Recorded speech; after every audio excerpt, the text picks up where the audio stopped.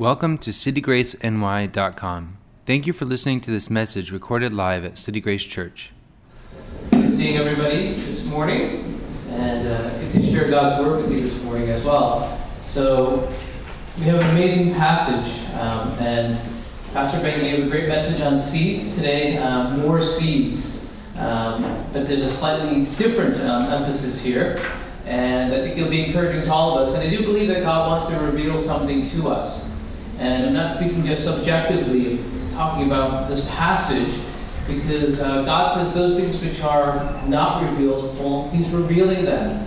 Those things that are not disclosed, well, He's disclosing them. And part of the reason Jesus is speaking in parables, and part of the reason why Jesus is performing all these miracles as we see in the Gospels, is because He's communicating truth to us. So if we have ears to hear and eyes to see, we will grow in more wisdom and more knowledge, and we'll begin to understand the dynamics of God's kingdom and begin to understand in a deeper level what He is doing. But if we don't have ears to hear and eyes to see, even the little that we have will be taken away from us. And that's how Jesus prefaces these two parables. And I think it's important then to open up in a word of prayer so that God will grant us illumination. But as we do that, we should have faith that God will communicate truth to us. And this is so important because the way God works is often very paradoxical, and we'll see that that is the tenor of Scripture. And I pray that by the end, we would be characterized by incredible faithfulness, that we would not lose heart, and that we would be also characterized by incredible faith, which means to take risks, because we know that God is faithful to us. So let's open up in a word of prayer and ask the Lord to bless our time together. Let's pray. Gracious and loving Father, we pray that you would grant us illumination by the power of your Holy Spirit. We thank you that you are a God who speaks. We thank you that you have given us your word. And we thank you that you've given us the Spirit that searches even the depth of God, and therefore able to communicate truth to us. I pray, just as you wrote in your word, that you would give us eyes to see and ears to hear, soft hearts to receive. And we pray, Lord God, that your word would be planted in our hearts, and that there would be a great harvest in our lives, and everything that we commit ourselves to. We pray for fruitfulness to take place, that there would be a great harvest that redounds to your glory. But for this morning, we pray that you would bless the preaching and the hearing of your word, and we pray all these things in Jesus' precious name. Amen. Ears to hear and eyes to see, hearts to receive. And I say this is so important. And the reason why it is so important is because the message that Jesus delivers is not always intuitive to even the people of God. So even the people of God have to grow in the way that God works. And that takes effort. It takes a work of God's grace. It takes the illumination of the Holy Spirit. And so from season to season, well, even more than season to season, we need to be reminded that God's ways are not our ways. And the way God works is sometimes hidden from our sight, but that doesn't mean He's not working. In fact, He is working. We just need eyes to see, ears to hear, hearts to receive. Let me give you a couple of examples of how this might work. When I was a young pastor, back in the day, I remember going to see a movie, and if my memory is correct, I think I went to see Matrix. And I was sitting there, and I got there on time. I don't always get to movies on time. I got on time, so I was able to see the coming attractions. And one of the movies that was about to play was, and you can just Google this to see the date, I don't even remember, was the movie Bruce Almighty. And if you don't know what the movie Bruce Almighty is about, let me give you a brief synopsis. But full disclosure, I have not seen the movie, but I know what it is about. But I think God spoke to me as I was watching this trailer. So Bruce Almighty is this guy who complains. And he's complaining to God, and the person who plays that role is Jim Carrey, and the person who plays God is Morgan Freeman. And God gets fed up with Jim Carrey, who's complaining, and says, well, you think you can do a better job? Why don't I give you my job and make you have the powers of God? And of course, you can imagine Jim Carrey being this comedic actor. The movie is a comedy. As I was watching this trailer, something dawned upon me. And what dawned upon me was, if I had the power of God, what would I do? And I thought I would extend that invitation to my congregation. So I imagined in my mind, if I asked my congregants, if you had the power of God, what would you do? And I can kind of intuit what they would say. People who are really compassionate and in the medical profession, I think they would say, you know what, I've been at the bedside of people who have cancer, and this is a horrific disease. If I had the power of God, I would cure cancer, and I would cure all diseases. Other people who were perhaps working in a nonprofit and working with microloans, they would say, if I had the power of God, I would get to the heart of the issue. And for them, the heart of the issue might be, I would give finances to people and create sustainable businesses. And if I had the power of God, I would put my power there. Other people who are maybe empathetic, I thought to myself, well, they say, oh, what it's really about is the human connection. I would create community, beautiful community where all people are accepted and loved and known and forgiven and built up. If I had the power of God, I would do that. And so as a young pastor, I'm sitting there and I'm thinking about all this, and I thought to myself, well, this was not a hypothetical situation, a hypothetical question to Jesus in the Scriptures. So he had the power of God. He is God. He's the second person of the Trinity. What did he do? Well, if you look at the life of Jesus, he did a lot of things. He healed those who were sick. So those who gave that answer, they're on firm ground. The leper comes, Jesus becomes unclean, and he makes that person clean. There's a blind person, takes that person's blindness away, and gives that person sight. Gives education. He's speaking in parables here. He's giving people illumination. But in his final hour, what does he do? He has the power of God, and he uses that power, and I'm sure no one would have ever thought of this. Okay? He used that power to allow himself to die upon the cross. I wonder how many of my congregants would say, well, if I had the power of God, I would endure death upon a cross. That's what I would do with the power of God. But that's exactly what Jesus has done. What's the point? The point there is the way God works is counterintuitive. The way God works is higher than we can think. The way God works sometimes confuses us. And we're not able to go there with God because we just don't see what he is doing. But he is doing something because it is through his alienization we have fellowship. It's through his becoming a curse on the cross, and he has become a curse on the cross, that we have benediction and blessing. It's because he was rejected upon that cross, we have acceptance. It's because he died, we can find life and have life and live life abundantly, as Jesus says he has come to do in John chapter 10:10. But the only reason he can actually say that is because he knows what he will do. And what he will do is go to the cross. You see, it's very paradoxical. We would have never thought that. But that's exactly what Jesus has done. And it's important to remember that. Because oftentimes when we live our lives, we're confused and we're confounded. And we sometimes question whether God is working. But Scripture is very clear. God is working. It's just hidden. He's there. He's working. He's active. He's mending. He's building. He's connecting. He's strengthening. He's always doing that. Sometimes we just don't see it because he works in unexpected ways. Let me give you another example. This is not rooted in a movie trailer. It's rooted in the narrative of Scripture. And the best place that I can take you is the story of Gideon. And if you look at the story of Gideon very carefully, we see that Gideon lives in a very difficult time. He's living in the time of the Judges. And I would argue from Israel's history, one of the darkest times in Israel's history is the time of the Judges. And there's this cycle of oppression and a cycle of the Israelites being enslaved by the people around them. And so at this time, the Midianites are growing powerful, and they're threatening the people of God. And the leaders aren't really doing anything because they're powerless and they don't exactly know what to do. And so God raises up people like Gideon. But who is Gideon? Well, Gideon is just this average guy. He's not anyone spectacular. And if you were Gideon's neighbor, you would probably not assume that God would use someone like Gideon to throw off the yoke of the Midianites. He's not your first pick. He's not even your third pick. He's not even your 10th pick. He's probably your last pick. And when I say that he's probably your last pick, we're on solid exegetical ground.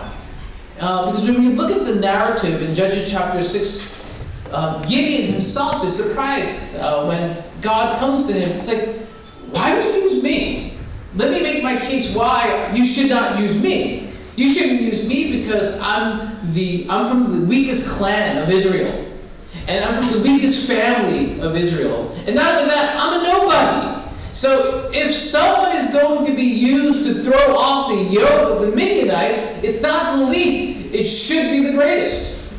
And so Gideon doesn't know exactly what to do, but there's enough faith in him that he will ask God for confirmation and ask God for confirmation again. God confirms it, and there's enough faith in him because God confirms it that he's going to do it. And he says, all right, at least I have 32,000 men.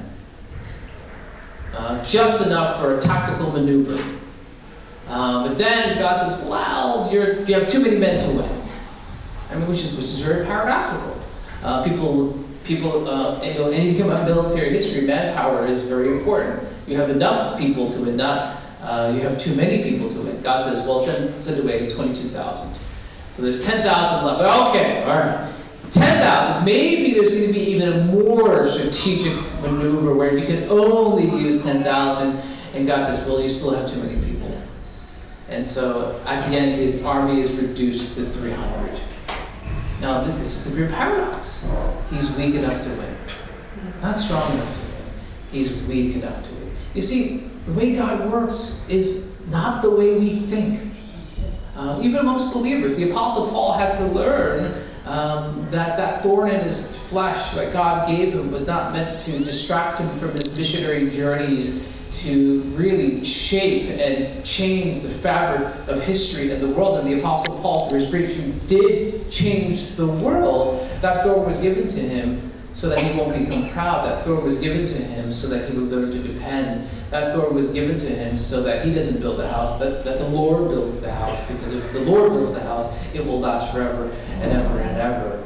And so God says to Paul, my grace is sufficient in your weakness. And that's when you're strong. And so even mature believers have to learn this lesson that God works in paradoxes. Now, when you look at this text, it's very paradoxical. He's talking about seeds. You can have 2 handfuls of seed, and below them will just fly away. And you think they're so inconsequential, they're so small, they're nothing. But when you plant them, all of a sudden something begins to happen, right? And they begin to germinate and they begin to grow, and all of a sudden there's life. And not just life, it's all over the place. It's teeming with life. I have an illustration of this. We have a house in Long Island, and our landscaper, he's not the most conscientious person. Mimi and I are always kind of busy. We go there not to garden, but we go there to rest and do some woodworking. So we didn't really pay attention too much. And because we didn't pay attention, I went out one day and the weeds were all over the place. In fact, there was this one weed that was like this thick. And I was like, did we plant something there? Is that a berry tree? Did we plant that maybe? He's like, no, we didn't plant anything. It was actually a weed. So some seed must have blown there and planted itself in our front garden, destroying our other plants, and it became enormous. And I was like, Mimi, bring the shovel. I'm going to battle. So I broke the shovel because this thing is so deep. Not only did I break the shovel, and I wish I had my camera because I was like, Mimi, this is a spiritual lesson. Because I finally dug it out.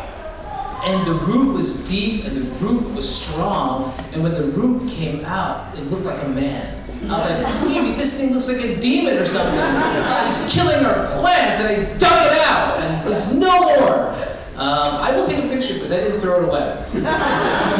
It's still in my front garden. I saw it yesterday. And so I will take a picture and show you. And that shows you the power of seeds, right? For good or for ill. And so what Jesus is saying is, you don't know what's taking place. It's beneath our detection. We don't see it with our eyes. We don't think about it. But soon enough, those seeds grow. And just as Pastor Ben preached last week, even to 100-fold, they grow. That's the first parable. So I want you to know that the work that we do is never in vain because of the resurrection of the Lord Jesus Christ. The labor that we do unto the Lord, those seeds that we sow will produce a righteous harvest in God's perfect time, whether we see it or we don't. So the words that we say, the lives that we touch, the people that we love, the people's feet that we wash, well, you will bless them.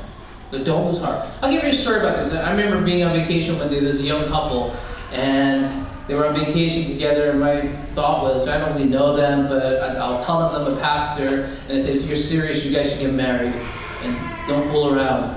And they have no idea who I am or anything like that. I get an email like 10 years later. It was Pastor John. I remember you sent me your email. I want you to know that I'm doing well, and I'm in Washington, and I'm a lawyer, and I married that woman, and I'm so happy that I attend church. That was like a 5-minute conversation, and that was a seed. I didn't see it coming. One day, someone emails me, and I was like, who is this guy? His name is Jonathan. Who is this guy, Jonathan? So I emailed some friends, like, do you know this guy? And no one knew who he was. And I remember, I said, who are you? I said, oh yeah, we had a little conversation on the bus in Mexico. And I was like, oh yeah, I did remember. I told you guys to get married, didn't I? And I was like, yeah. And so we did. So they got married. Seeds scatter. You don't see it. You don't detect it. But because God is the grower of these seeds, they grow. All right, now, there's another parable because Jesus wants to give a slightly different perspective on seeds. Now, what is emphasized in the next parable is the smallness of the seed. So, Jesus says when you sow seeds, it's like sowing a mustard seed. And phenomenologically, in the ancient world, people believe that the mustard seed was the smallest seed. So, scientifically, it's probably not the smallest seed, but to the naked eye, at that time period, it is the smallest seed.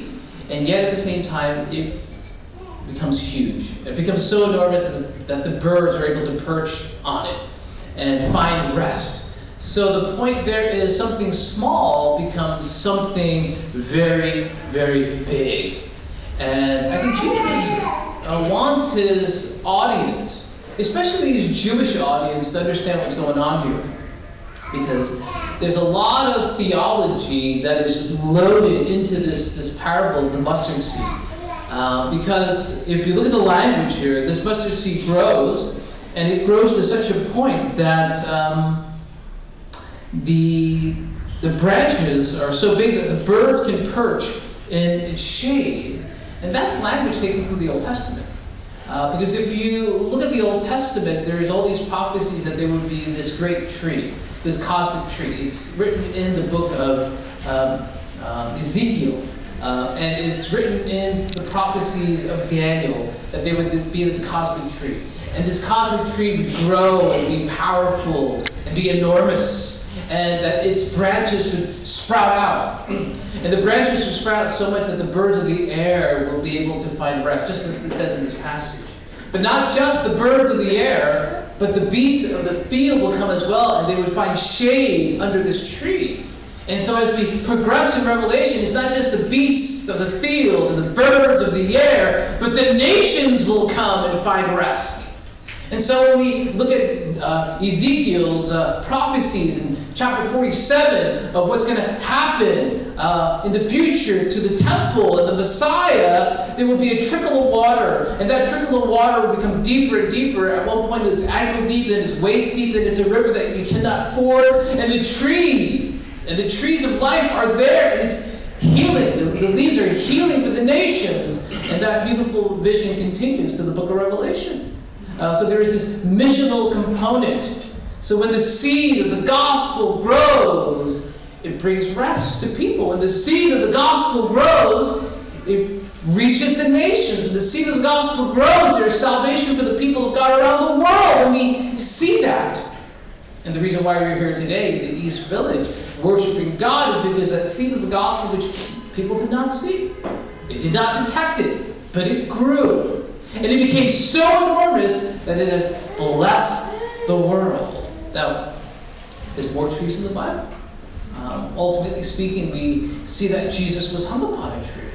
And the reason why all of these things are so is because the Lord Jesus died upon the cross. And because of the cross of Christ, there is blessing for the people of God, for the whole world. There is good news for the whole world. Something small becomes something enormous. And what is enormous is the good news of Jesus for the nations. And I think that's what Jesus is talking about.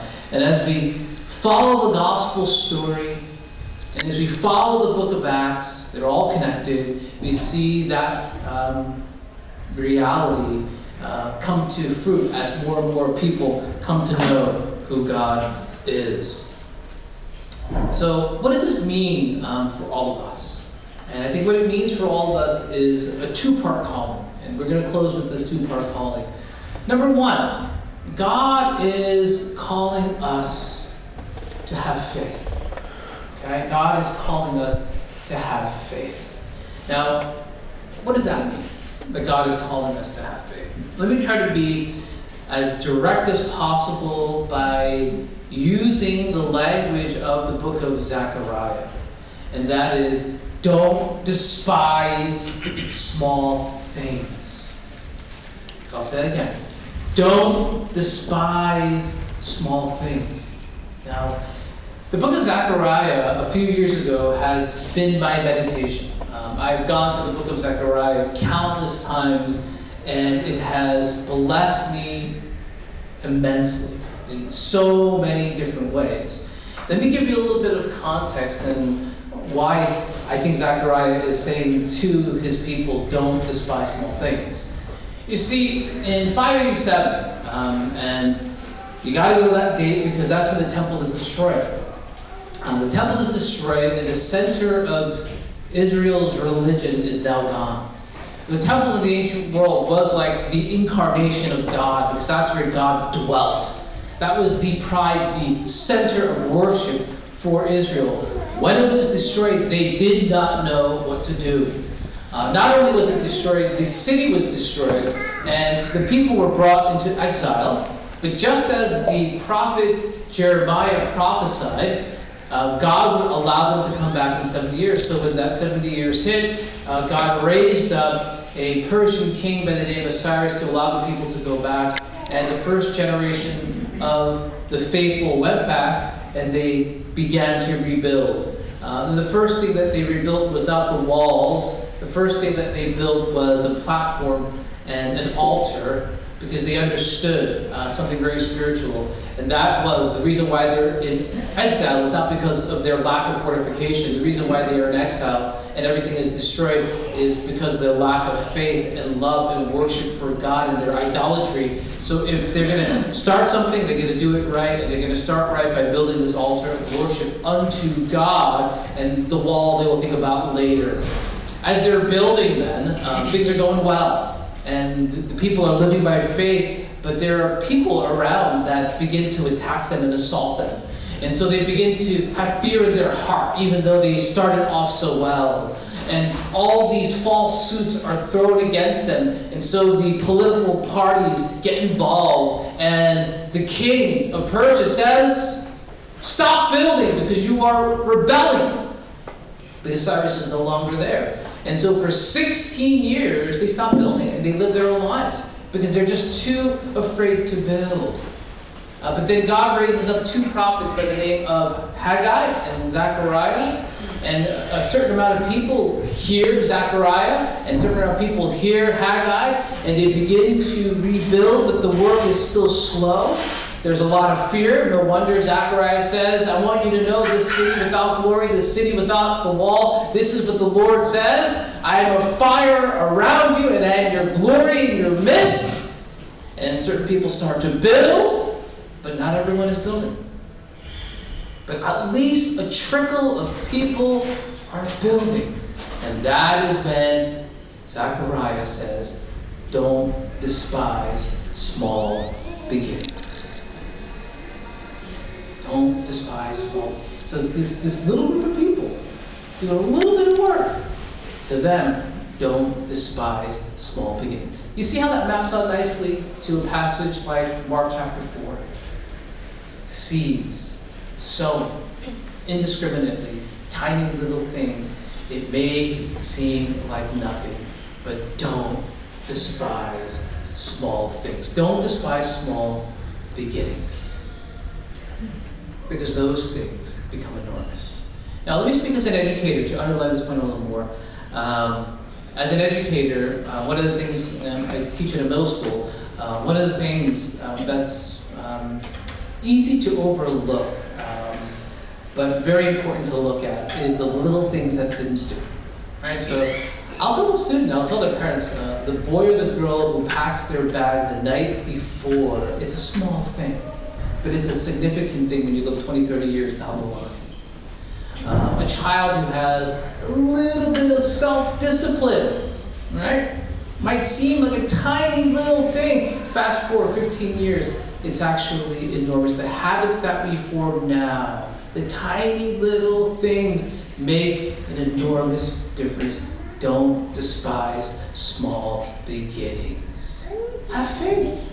Have faith that little things like seeds turn into godly harvests for the people of God and for this world. Amen. And so when we look at the building project of Ezra, Nehemiah, we see the prophets Zechariah and Haggai telling people don't despise small things. We can get to see their outcome, and they're right. Because whatever we do unto the Lord will produce a harvest in God's perfect time. And I think in some ways, just to ground it socially and ground it in New York, there's a lot of things going on. God is touching a lot of people. And a lot of them are small. But we dare not despise small things. Because just as this parable teaches us, this small mustard seed becomes a plant that blesses nothing less than the world. Not just the fowl of the air, the beasts of the field, but the people of the nations as well. Small beginnings, don't despise them, because they're born out of the grace of God. So what's the second application? The second application is one of faithfulness. Okay? And I think we need this emphasis on faithfulness, because we might have this faith that says, I believe in small things. I'm going to put my heart into these small things, and I know that it seems insignificant in the eyes of the world, and to be honest, it probably looks insignificant even in the eyes of my fellow believers, but I believe in God and the resurrection of Christ and this principle of the seed, so I'm going to do it. And so that person takes a step of faith, not despising small things. Rightfully so. Beautiful. Amen. Awesome. But there comes a point where you kind of want to throw the towel and say, oh man, this is hard. But there is the importance of faithfulness at that point. And I can take you to a wonderful passage, and that comes from the book of Galatians, Galatians chapter 6. And Paul is writing to the Galatians, and the Galatians, in this context, started off really well in faith. They had a spectacular experience of God, and so they turned from their former life to God. But then after that good start, that good small beginning, false teachers began to infiltrate their community, and they turned away from God. And so Paul's strongest rebukes are actually found in Galatians, right in the middle. And so he rebukes them in love as a father with a son. So he's loving, pouring love upon this congregation at Galatia. But he ends off on another gentle note of exhortation.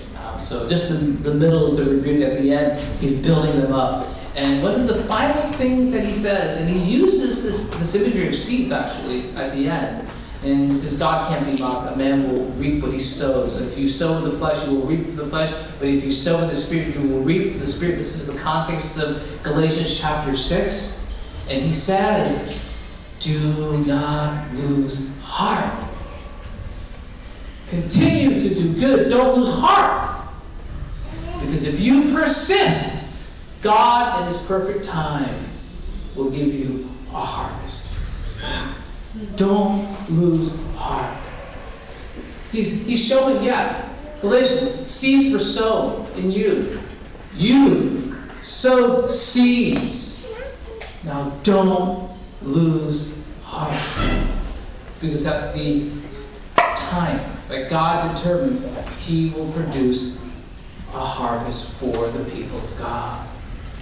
And so I want to encourage our congregation this morning that the work of God starts small and indetectable in a lot of ways. It might not have fanfare, but that's okay.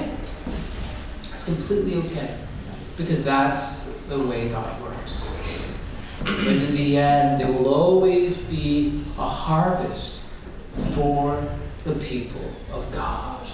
And that's my encouragement for this congregation this morning. So why don't we do this? For the next couple of moments, why don't we just bow our heads and seal this message. And I just wanted to give a little time for us to pray. And when you hear a message like this, there might be people in this room where God has called you to something small and something insignificant. And the world will say, well, that's really nothing. And in our sinfulness, we might say, well, it's really nothing as well. But I want you guys to realize not to despise small things. And I want you to realize that the little things that we do, God will never forget. And God is working. So I'm going to play a little bit of the guitar. I don't think anything was. I think it will. All right. So I just want to give you a little bit of time to reflect on the things that God has called you to do. To be encouraged.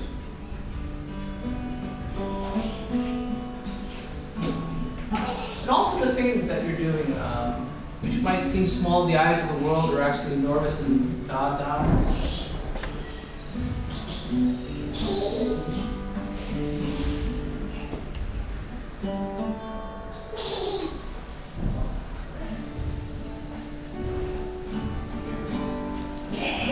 So feel free to respond to the Lord.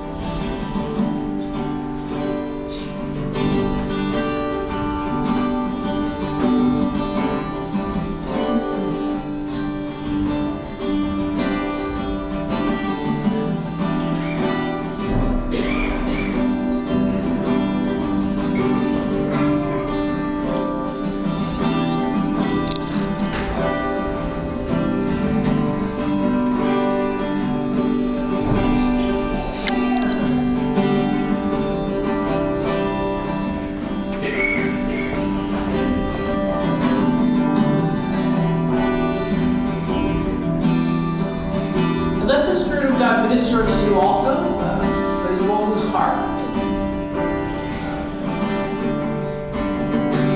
For many of us, God has called us to important ministries, and sometimes we want to lose heart. Let's ask God for grace. We not lose heart.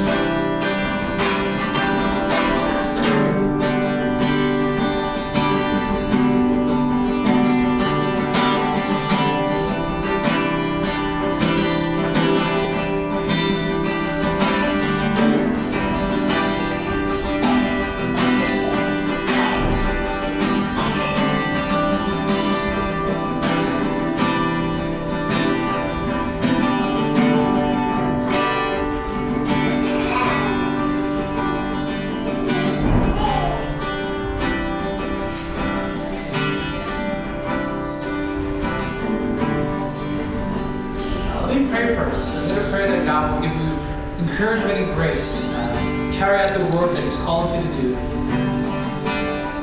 Gracious Father, we just want to lift up a prayer for everyone here. Open up their eyes and their minds and their hearts, Lord God, to see this principle of the growing seed. That something so small can be a blessing to nothing less than this world and the nations. So Lord God, I pray that because of the resurrection of the Lord Jesus Christ, that we would know from the bottom of our hearts, whatever we do, Lord God, is never rendered meaningless, but will always have its intended harvest. So Lord God, I pray that you would strengthen all of our hands, strengthen our resolve, Lord God, to not lose heart, to put our hearts into whatever you call us, Lord God. Not to lose hope, but to be refueled and recharged, to serve and love you, Lord God. Knowing that there will always be a harvest. God, maybe not an audience of many, but an audience of one. For you, Lord God, for your glory. So strengthen us in the way your Spirit does. And we thank you for reminding us this morning then of this word. In Jesus' name we pray, amen.